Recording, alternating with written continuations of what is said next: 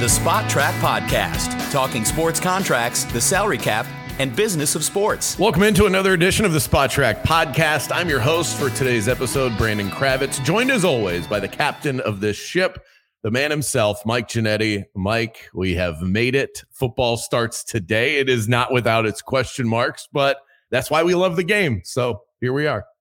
Yeah, I was trying to think. I'm trying not to be, recency bias NFL guy right now, but it feels like there are more unanswered questions heading into week one than we've had in quite a while in terms of the contract, in terms of what I do for a living. Usually I'm bogged down with practice squads and things like that right now. And I'm cranking on massive, major possible contracts. And by the way, we're not done. I think there might be another 72 hours of back and forth with a few players here. So we may not, it might just be Nick Bosa today and Chris Jones tomorrow and Justin Jefferson the day after that. And I might be the busiest guy in the world for the next, 7 days or so. So I'm really confused about the psychology behind that. If the Chiefs are going to lock up Chris Jones tomorrow, we're recording this is Thursday. The game is tonight. They play tonight. Chris Jones has said that he's ready to go. He can play right now if they needed him to. Why would you wait until Friday when you could sign him on Thursday and he could be available for what should be a very difficult game for them against Detroit? I don't understand that. Yeah, I guess I don't know. Are they trying to call his bluff? Do they really think he's not going to sit? He's going to sit. I mean, I haven't believed somebody more in a long time than I believe Chris Jones will sit significant amount of games. So I don't know. The hardball stuff just it boggles me right now. These are three legitimate top of the league players. These are superstar players. These are not guys you should be going through contract negotiations with in September. So I'm a little bit, concerned in that regard. But look, the leverage that they're trying to play is, we think you're too old for $30 million a year, and we think that you need to play football right now for your career more than we need you out there for week one. So we've talked about it before. I don't think it's the right decision by the Chiefs, but Nick Bosa's contract certainly didn't help their situation. Let's put it that way. Well, so I wanted to ask about that too. Are those two tied together in any sort of way? Because they play a similar position, but they don't play the same position. Chris Jones plays on the interior primarily, and Nick Bosa is maybe the best edge rusher in the NFL, and he got paid like it. We'll get to that contract in a moment, but is there any sort of, my guess would be no, but I wanted to ask you that question. Is there any marriage between those two contracts? Yeah, and there's a 5-year age gap, and this is contract number 3 for Chris Jones versus a rookie extension for Nick Bosa. So there's a lot of reasons that these are separate situations, but the one that is identical is week one starts tonight, right? We've got two high-profile defensive players pushing their teams to the limit with the start of the regular season. So in that regard, San Francisco essentially caved. We haven't seen the full breakdown, but I can't even imagine that this contract isn't Nick Bosa friendly. Let's put it that way. So there's that in the back of everybody's mind. So as Chris Jones continues to speak to the Chiefs, he now has that in the back of his mind saying, look, Nick Bosa went right down to the wire and got $122 million guaranteed. So I should be able to forge myself to at least 80-90 million of that for the next 6-7 weeks if I have to do it. So I was looking at some of the defensive tackle contracts in the NFL, and the guys that Chris Jones talking about, I'm sure he wants to get paid like Quinnen Williams. Aaron Donald's in his own tier, but at least have a contract that looks like it mirrors Aaron Donald in the way that Quinnen Williams' contract does. I didn't realize this until today. Aaron Donald is 32 years old. Yeah. He's almost like over the hill. We don't talk about him like that. Yeah. I mean, the retirement stuff's been real with him. I mean, at any point in time, he's made a good money. He's won a Super Bowl. He can walk away a happy, rich man for the rest of his life, and it'll be a successful Hall of Fame career. So, it's not like this is a fresh young chicken looking for a new contract. Chris Jones is going to be 30 in year one of this new contract, whenever it does come. So it's generally been a threshold for a lot of teams to say thanks, but no thanks. We're seeing that more and more with a lot of other positions. But as you alluded to, we had a half a dozen massive high-profile blockbuster defensive tackle contracts, and Chris Jones gets to be the last guy in the room doing this. And I don't think age really makes much of a difference, because I don't think they win a Super Bowl without him last year, and everybody in the world knows it. Absolutely. And he knows it, and he's using that to his advantage. Unfortunately, I mean, we're already in the middle of the day. I doubt he plays tonight. I mean, even if he signs, right? That'd be something. Sign $100 million at noon and play a game at 8. That'd be something. I worry that by the time this episode drops, he's going to have a new contract. But maybe he signs it on his way out the tunnel, just with the pen in hand, have it in hand, holding it up like the speaker. I love it. That's awesome. We talk about how the NFL is scripted. That fits the script right there. Does he sign it on the sideline? Right, he comes in street clothes and he's got to get dressed on the sideline. Yeah, let's do it. I love this. All right, let's talk about Nick Bosa a little bit more. He becomes the highest paid edge rusher in NFL history. 5 years, $170 million. Have you been able to break down the specs of this deal at all? I know it's still a little fresh. Yeah, TBD. Unfortunately, I was kind of waiting to the last minute to see if anything was going to pop out from the agency this morning. They're still crossing some T's and dotting some I's, as you might imagine. This is a massive one. This is the biggest non-quarterback contract in the history of football, Brandon. This is big boy stuff. 34 sacks in 2 seasons will do that for you. That's really what we're talking about here. So the 122 guaranteed, my guess is that's over a 3.5 year span. We haven't seen a defensive player go 4 years fully guaranteed out of the gate ever. And there's been some good contracts in recent history. So I think by all accords, this is going to be one of the most elite contracts this league has ever seen. We will see the structure soon. My guess is it's front loaded. The San Francisco 49ers generally front load contracts, and we saw them clear over $22 million of cap space yesterday with some restructures for Trent Williams and George Kittle. So they're preparing for more needs for salary cap is my point. So I do think we'll see a boatload of cash and cap built into the next 2 seasons based on how they do their work.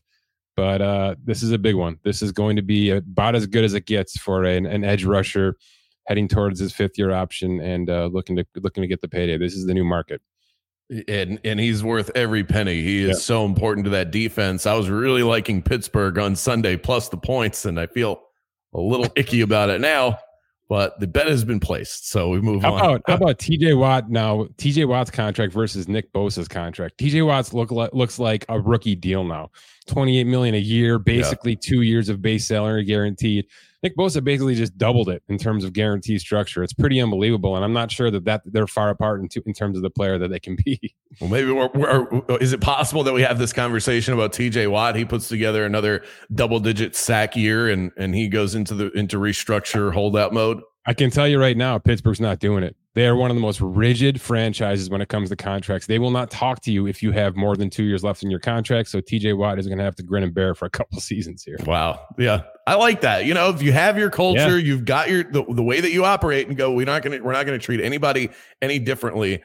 I want to go back to the thought process here for San Francisco, because you said that this contract is legitimately historical in its nature, and he's going to be paid top of the line and reset the market, so to speak, at the edge rusher position. That sounds like something that if I'm Nick Bosa, I would say yes to right away. And if I was the 49ers, I knew that I was going to give that to him the whole time. So again, why are these teams waiting until the last minute? It doesn't make sense to me. I'll say this. Some of the channels that I follow with this stuff, and I don't have any kind of direct access to this agency at all. It's one of the more lock and key agencies we have in the league. I did see the number 31 million floated out there quite a bit, and around that $100 million mark in terms of guaranteed offers. My guess was the 49ers did offer him a top of the market contract, right? Those numbers would put him at the top of the market from a defensive standpoint. And basically he was putting his foot down and saying, I'm going to wait to the very last second because I know this salary cap's going to 250 next year. I know we're going to be near 300 in 3 years. And I don't want to be Patrick Mahomes. If I'm going to sign a 6-year contract, which is what he just did, 5 new years, I don't want to be priced out of this thing, but less than halfway through this thing and have to deal with renegotiation and trying to hold out again because I'm now a middle of the road edge rusher or defensive contract in 2027. So he was looking to set himself up for 4 years from now, not just right now. And my guess is the first offer didn't do that, but the final one certainly did. So I want to go back to the Chiefs for a moment. We got the big game tonight, Chiefs versus Lions, and we still don't know about the status of Travis Kelce. He might not play tonight. Already, we saw what Patrick Mahomes was without Tyreek Hill, which turns out still the best quarterback in the NFL. Not a drop-off. If anything, he got better. I don't even know how you can make sense of that, but are we about to find out the truest form of Patrick Mahomes' value if Travis Kelce can't go, especially if he can't go for a couple weeks, if they were to hold him out. Right. Because he's got a brand new wide receiving room for the most part. Some of these guys he was trying to break in last year, but this is a whole new room. There's not one guy you have to focus on if you're the defense. Nobody scares you other than the quarterback. So are we about to find out? Or have those questions already been answered as far as Mahomes goes? Yeah, they've probably been answered, but this might be the biggest test yet. Still, it just feels so much like the Brady stuff, the Brady regime in New England, where every year they kind of threw another curveball at him and said, "All right, figure it out. You're the guy. Go out there and do it. You know what you're here for." It just feels like that's how they're treating Mahomes, which is we're going to do what we have to do. And we had to load up on a new right tackle this offseason, and we brought on a new left tackle this offseason. That's not being talked about enough, by the way. I feel like the new bookends are never a good start for a team, but that's what Mahomes has to deal with here. They're still loaded in a lot of areas. I'm not sure Isaiah Pacheco can last 17 weeks, but we certainly will see. It's not the best weapon set in football, but let's put it that way. It might be bottom third in terms of overall talent, certainly overall finances. And we've talked about that before, Brandon, but we're about to see exactly what this guy is made of. And, if he's going to make 4 or 5 of these middle of the road weapons look like superstars on a weekly basis, then I don't even know where you start with restructuring this contract, which is certainly going to come within the next 6 to 8 months. I think we're talking about this probably in January, February. And it's going to be Nick Bosa type stuff from a quarterback position, which is scary. And I'm telling you, as much credit as we will give to Patrick Mahomes, and rightfully so, if he comes out and it looks like he hasn't dropped off at all, Travis Kelce's not on the field, doesn't matter. They're still putting up 30 points and winning the game. Andy Reid deserves so much credit. If you see guys tonight running free. Let me jump in. Eric Bieniemy now. It's all Andy Reid, right? This is all now his stuff. Now he's carrying over a lot of experience, but yeah, man, it's the right point to be making. He's not getting enough credit for this stuff. Yeah, and if you've got guys out there running free there's 11 guys on defense, 2 of them with Kelce on the field, at least 2 of them have to have their eyes on Kelce. With Kelce off the field, who are you putting 2 eyes on? Sky Moore? Come on. So yeah, here's the thing. I do think the Chiefs have been very smart with the way that they've gone cheap at wide receiver, because they do have talent. They have talent that hasn't proven themselves. Mm-hmm. Sky Moore is a 2nd-round pick. Rashee Rice, they just got in the 2nd round. Kadarius Toney has dealt with injuries, but that guy was a 1st-round pick for the New York Giants. So he has talent. Justin Ross is a 5-star prospect for Clemson who just hasn't been able to stay on the field. He's got a ton of talent. And Marquez Valdez-Scantling is actually the most reliable receiver they have. And he was one of the fastest receivers in the NFL. Has unreliable hands, but the talent is there. This is where the mastermind of Andy Reid and the gifted nature of Patrick Mahomes lifts the ship of these guys that otherwise would be scraps anywhere else in the NFL. Yeah, the model to me is pretty simple. Mahomes' kind of superpower is when everything breaks down, or even if he starts a play basically saying, let's just run chaos, because I feel like that's 80% of his offensive scheming, which is just chaos. And the best way to run a chaotic offense is to have youth and speed. So they're not looking for 30-year-old Devontae Adams to come in and run amazing routes. You know what I mean? That's not the model here. It's let's stay young, healthy, and cheap, and let these guys go out there and just kind of find some space, because Mahomes is going to find them, and he might be the one, orchestrating everything in the middle of the play. It's not even coming from the sideline most of the time. So I do think it's a simple model when you have Patrick Mahomes, and there's 31 teams that don't have that luxury right now.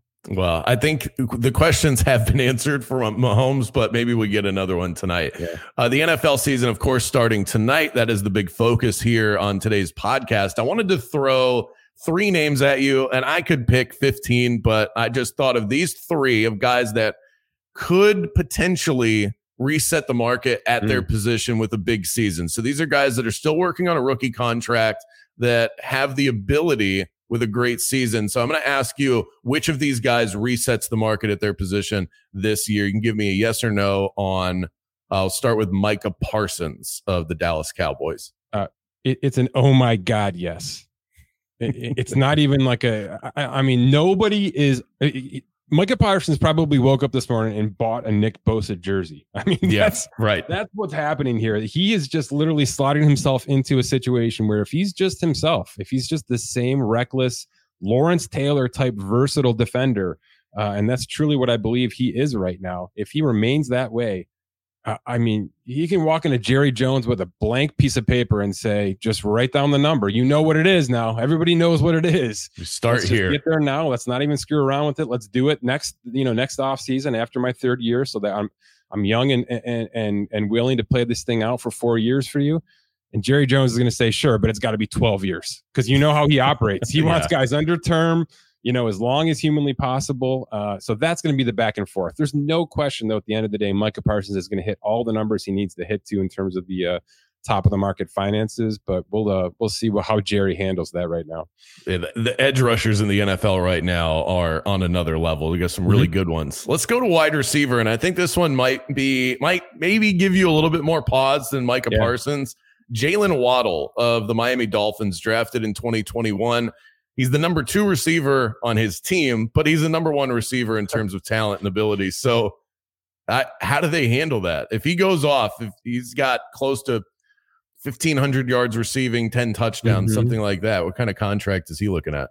This one's really tough. This is probably the 3rd wide receiver I would have chosen, by the way. I mean, Jefferson's going to do it, and he might have a unicorn contract here. He might have that Mahomes contract that's going to sit out there way up high for 2-3 seasons that nobody's going to approach. So will Jalen Waddle, will Jamar Chase actually eclipse that? I don't think so. So let's talk about non-Justin Jefferson contracts. You're right. The Tyreek Hill, basically locked in for 3 more seasons in Miami, is going to put a wrench in the staggering process or the timing of when Waddle can get this contract if they want to keep him around. Will he hold out if he doesn't get one next offseason? I don't think so, because I think everybody understands that Tua is going to come before anybody at Miami next year, and that might mean Christian Wilkins as well. So I'm going to say that this is probably a 2-year process for Jalen Waddle, and that the 2025 offseason is the best time for him to cash in.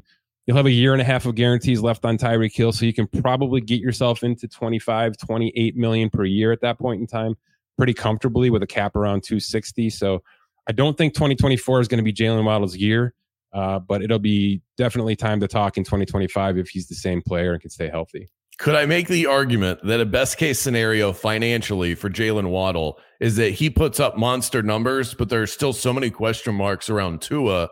Yeah. The Dolphins say, we can't pay him, but now we got to make sure we keep this other guy.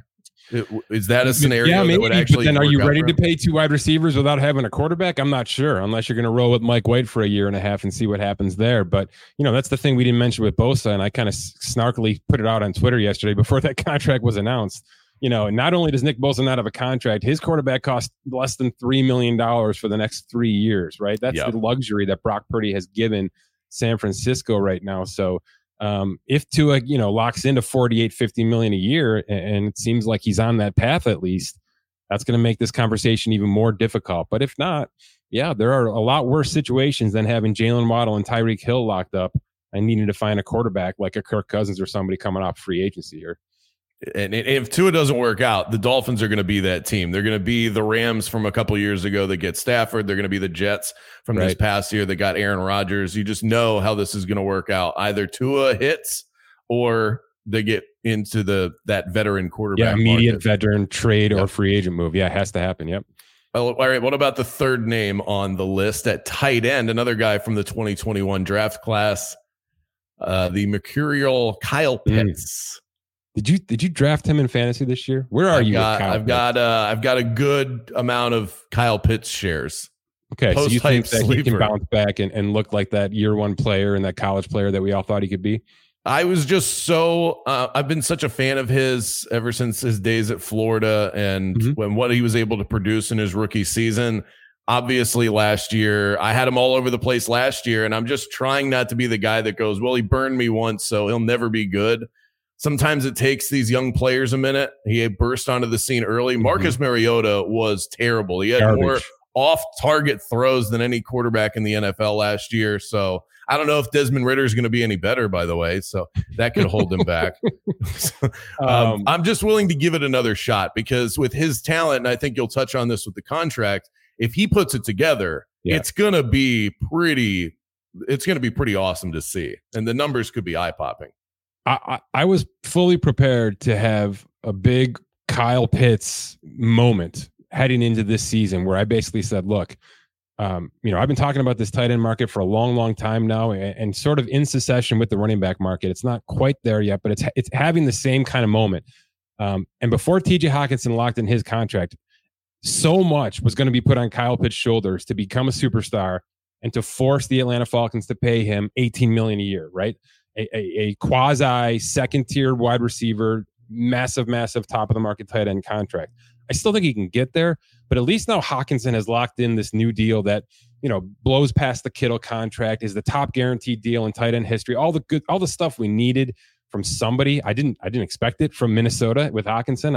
I'm glad he got the deal. I think it's a little bit of a reach from their perspective, but Pitts can certainly do this. The pressure is a little bit less now that deal is on the books, but he's certainly the guy that if he looks like he's looked at in year one, he can argue that he is more than a tight end, especially now with Jonnu Smith there, right? Who can back him up from a blocking perspective and let him kind of cook doing his own things. I do think this is the right year to bet on him. And I don't know if the money's going to be there yet. I really don't. I think it's going to be a 2-year plan. They're going to slow play some things in Atlanta. That's generally how they work. But he'll get his money eventually. It just might not be that massive payday we all thought it was going to be 2 years ago, his rookie year. He's the only tight end I know that lines up outside. Just the fact that they're even willing to do that is... Yeah, Gesicki did that for a while, right? And there was an argument that he got the wrong franchise tag because of it. So Pitts could be in that conversation soon if he plays his cards right here. Yeah, the old Jimmy Graham conversation. Yep. Let's get to our quick hits before we wrap up. Got some good stuff here. Have you thought more about the potential of the Cardinals keeping the tank rolling as the season starts? Because all right, it just seems like this is gaining points steam together here, man. I'm so glad you brought this into the conversation, because I did everything I could not to tweet yesterday about Caleb Williams' GQ article from his father saying that he didn't want to play for a bad team, and basically he's above the entire NFL draft process, right? First of all, the number one overall pick next year is going to be guaranteed $41 million. All right, so if he's getting that in nil right now, God bless him. Stay in college, enjoy Southern California, and have a good time. By the way, to hit on that, you can multiply his NIL number by, I think, 5, and you wouldn't get. That's right. We're not even close to that. Is my point. We're not even close to that. Even as good as he is, and as marketable as he is, and I'm sure he's. I've seen him in 3 commercials already, right, before the start of the season. So I know he is. $41 million is $41 million, even if the bad Arizona Cardinals are the ones paying it to you. I think this is the reason for saying what he's saying. And yes, I believe the Cardinals are tanking. I'm not sure the Cardinals are tanking for a quarterback. I think they're just tanking the tank. I think they're just tanking because our quarterback's hurt and we don't want to spend a lot of cash this year knowing we can't do a damn thing out there. So I just think it's kind of a really smart way to go. We saw the Warriors do this when Steph Curry got hurt and they knew it was going to be a year where they had to bounce back, and they got themselves the number 2 pick and yada, yada. I think it can be that kind of scenario. And they still know they have to give Kyler Murray 2 or 3 more years to try to figure things out in that contract. So I'm going to separate now and basically say this. I think the timing of the Caleb Williams GQ article has a lot more to do with the Rams than it does with the Cardinals. I think he wants to play for the Rams. He knows Sean McVay's probably already been in his backyard talking about this. And he knows that Rams team could be the 2nd or 3rd worst team in football this year.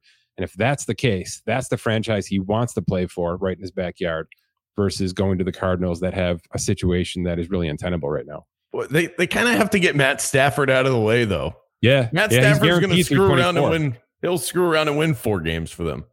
Well, could it be a situation? Yeah, you're right. He will. Well, I mean, Cooper Kupp, I think, is really in trouble here injury-wise. So, it may be pretty hard for Matt Stafford to do anything about it this year, especially if Cam Akers reverts to 18 months ago Cam Akers. But look, drafting Caleb Williams, slow playing his process, and letting Stafford play 2024 on his fully guaranteed salary is like the perfect scenario for Sean McVay. So I just think that is probably a match made in heaven, and he's just trying to get Arizona out of the process right now, which I really can't blame him. But don't go trashing the NFL system. We need more leagues to work like this, in my opinion, not less. So I was going to ask you about the broken system that Caleb Williams' father had discussed. You mentioned, and we've heard this before. I know Mike Florio from Pro Football Talk has been all over this for years. I've talked to him on my radio show about it.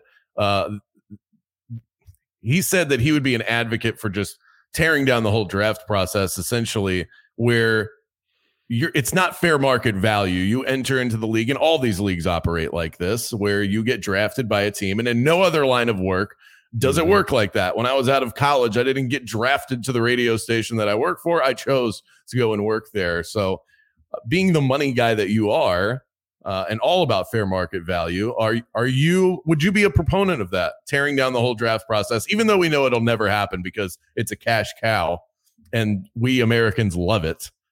Would you be a proponent of it? No, not at all. I actually think the draft is a little too large, so maybe that could come down a little bit. Maybe it's a 5-round draft at some point in time and not a 7. And we let more of these guys become undrafted and make some decision making on the back end. I do think that's an increasing model in this league right now. We've got teams, and the Rams being one of them, that are going to carry 18 to 20 UDFAs into this opening week, which is kind of unprecedented, but it's where things are headed. So maybe slimming down the current model.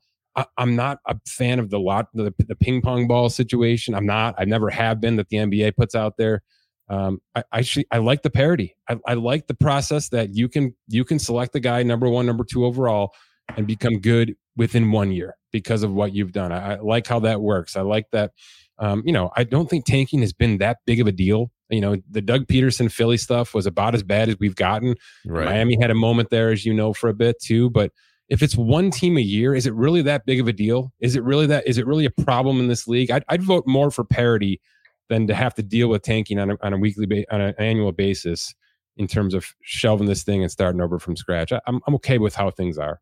I completely agree. It obviously is working, and just look at the way that sports fans eat it up. And at the end of the day, it is all about entertaining the fans, and it works in every sport. The baseball is starting to figure out how to do a better job with it, but the NFL, it sets the bar, and the NBA has done a really good job too. Kim Mulkey signs a 10-year deal worth $32 million to stay on with LSU's women's basketball team. It's the richest deal in the history of women's basketball. How good is she for the game overall? Just that personality, and they won the national championship last year. So it feels like women's college basketball in particular, and I think the WNBA a little bit as well. They have so many stars and marketable personalities, more than ever in my life. Yeah, they're having a huge moment. Every single morning I wake up to WNBA news about somebody breaking a record or somebody doing this historically. It's a crazy good crop of players, and it's coming from these powerhouse colleges like LSU. But I'm gonna switch back to the Mulkey personality part of this, because she gets herself in trouble. And by the way, all press is good press when it comes to college right now, right? You want to get your name out there, and that's part of this process with her. She's also creating players with an edge. You know what I mean? She's recruiting players that have the edge and empowering players to keep that edge, which is extremely, extremely marketable and extremely good for women's basketball, in my opinion, and women's sports, in my opinion. So I think that's part of this deal, right? 32 million is a heck of a lot of money, but there's a lot of football money to trickle down in that college. So I think that this is a good investment by LSU, especially after week 1 of their college football season, to understand that there's a lot more going on with that program than maybe any other sport they have outside of football, and baseball's been successful as well, that they can afford to put some big dollars out there, which is going to draw some more attention like it is here. And they want that edge. They want to know that they're going to have players, that their coach is the highest paid coach that this sport has ever seen. And that means their players can become high paid superstars as well, even just for a few years in that program. And I will remind everybody out there that the baseball team also just won the national championship. I snuck that in, but I forgot about that. It was a heck of a year for LSU. Paul Skeens, quite the year. Yeah, so LSU is crushing it. Christian Wood agreed to a 2-year deal with the LA Lakers, making the projected starting 5 look like this: D'Angelo Russell, Austin Reeves, Anthony Davis, LeBron James, and Christian Wood. Do you like it for LA? Yeah, it's good enough. It's all going to change by February. We know how LeBron's teams always work. There'll be some kind of monumental change to this thing at the trade deadline, especially as he approaches that player option season, and really a huge question mark about his future. I think it's a perfectly fine roster to start with until Anthony Davis gets hurt October 15th, and then it'll look a little different, and we'll have to deal with the Anthony Davis, LeBron James health situation back and forth for a while, which is, I just don't know that that's going away. So Reeves is having a really nice World Cup here with the FIBA program. He to me can carry a team at least for a week or so here and there. He's one of those kind of players. So Christian Wood's complimentary. I've never kind of liked him wherever he's ended up, but if he's the 5th or 6th option on this Lakers team, it'll be just fine. I've always wanted to like him more. Me too. But, LeBron has a tendency to make players around him better. So maybe. Yeah, is it more likely that he's here at the end of the season with the Lakers, or that LeBron gets him traded by like December? I would probably bet on that one, but I think there's a chance we like the Christian Wood that we see at least for a limited portion of the season. All right, we got to end with this. I get to do this since I host the Thursday podcast. Mike Ginnitti's official Super Bowl prediction. Whoa. As the season starts you got to lay it out there before toe hits the pigskin. Okay. All right. I know I've given you no time to think about this, but no, I've put the analytical spin on this already in the Sunday episode. So generally what I do is I kind of plunk all these numbers together and I find a middle ground, because those are the teams that I feel like are comfortable in their own skin. Those two teams right now, this is not going to shock you, this is not breaking news, 49ers and Chiefs are literally sitting analytically right in the middle of the pack where I generally make my picks. I'm going to go off the board a little bit, and this is not a homer pick. I'm picking the Bills. I think the Bills are going to be challenged every single week. They have a schedule that is tough enough, but not extremely tough. They've got a weird London trip that they have to make that's going to throw a wrench in some things, but I actually think they're being undervalued right now in the AFC for a lot of reasons, and they have some assets that they can move to get better at the trade deadline if that needs to be the case. So I'm going to take them out of the AFC. Something's just going to go wrong with Kansas City that hasn't gone wrong the past couple of seasons.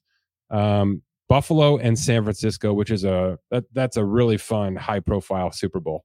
I like that. The fact that Mike lives in Buffalo, don't let that deter your opinion of his opinion. Yeah, if you know me, you know that I am not generally high on this team, so I am this year because of the value. I'll go Bengals, Eagles.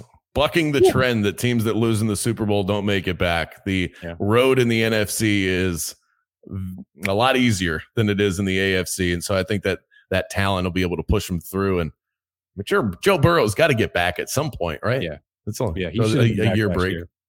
That does it for this edition of the Spot Track Podcast. If you love the content you hear on this channel, follow, rate, review, subscribe. We greatly appreciate it. SpotTrack.com for all of the latest sports contractual news that we follow on the daily. Till next time, folks, enjoy the games tonight.